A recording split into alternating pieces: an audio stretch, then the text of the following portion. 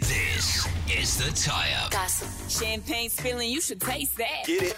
Okay, Kim Kardashian today has given the first sit-down interview since leaving Kanye West, and she has not held back on him. And her love for Pete Davidson, she's confessed it. So that story in 60 seconds. We need to talk about Sandra Bullock. Yeah, so Sandra has lived what is arguably every woman at a hen's night's dream.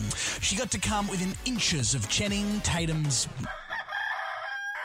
Yeah, she's doing press for her new film, The Lost City, which features a scene where she has to literally get up close and personal on her knees with Channing Tatum's nude crotch. I honestly didn't notice because I didn't want. I didn't know. I didn't want to. That speaks volumes. No. In all honesty, when you're down there and you have 2 pages of dialogue, if you're looking directly at it, you'll get nothing done. She's such a pro. Give her all the Oscars in the world. As one professional helping another professional. All right, we're ready.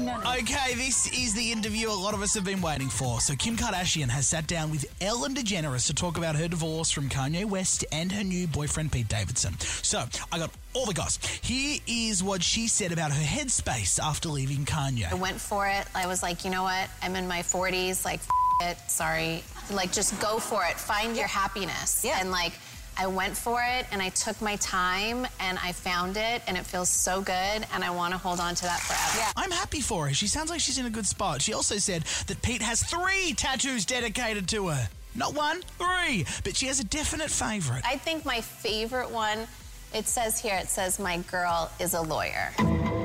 And she also revealed that the infamous Kim tattoo that Pete has on his chest, which I broke in the tie-up on Tuesday night, isn't actually a tattoo at all. It's not, that one, the Kim one, isn't a tattoo. It's actually a branding, like a branding. You know what they say, love is in the eye of the brander. I'm pretty sure I've heard that once.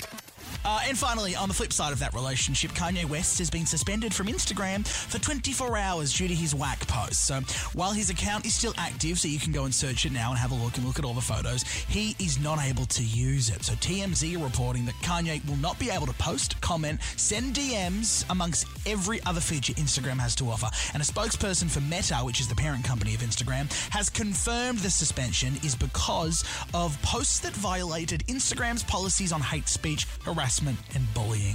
The worst part, Instagram have released a statement saying they will continue to take action against Kanye's accounts if he continues the behaviour. God, man, I'd DM him some words of support, but you just wouldn't see it. All right, they were the biggest celeb stories all tied up for your Thursday night.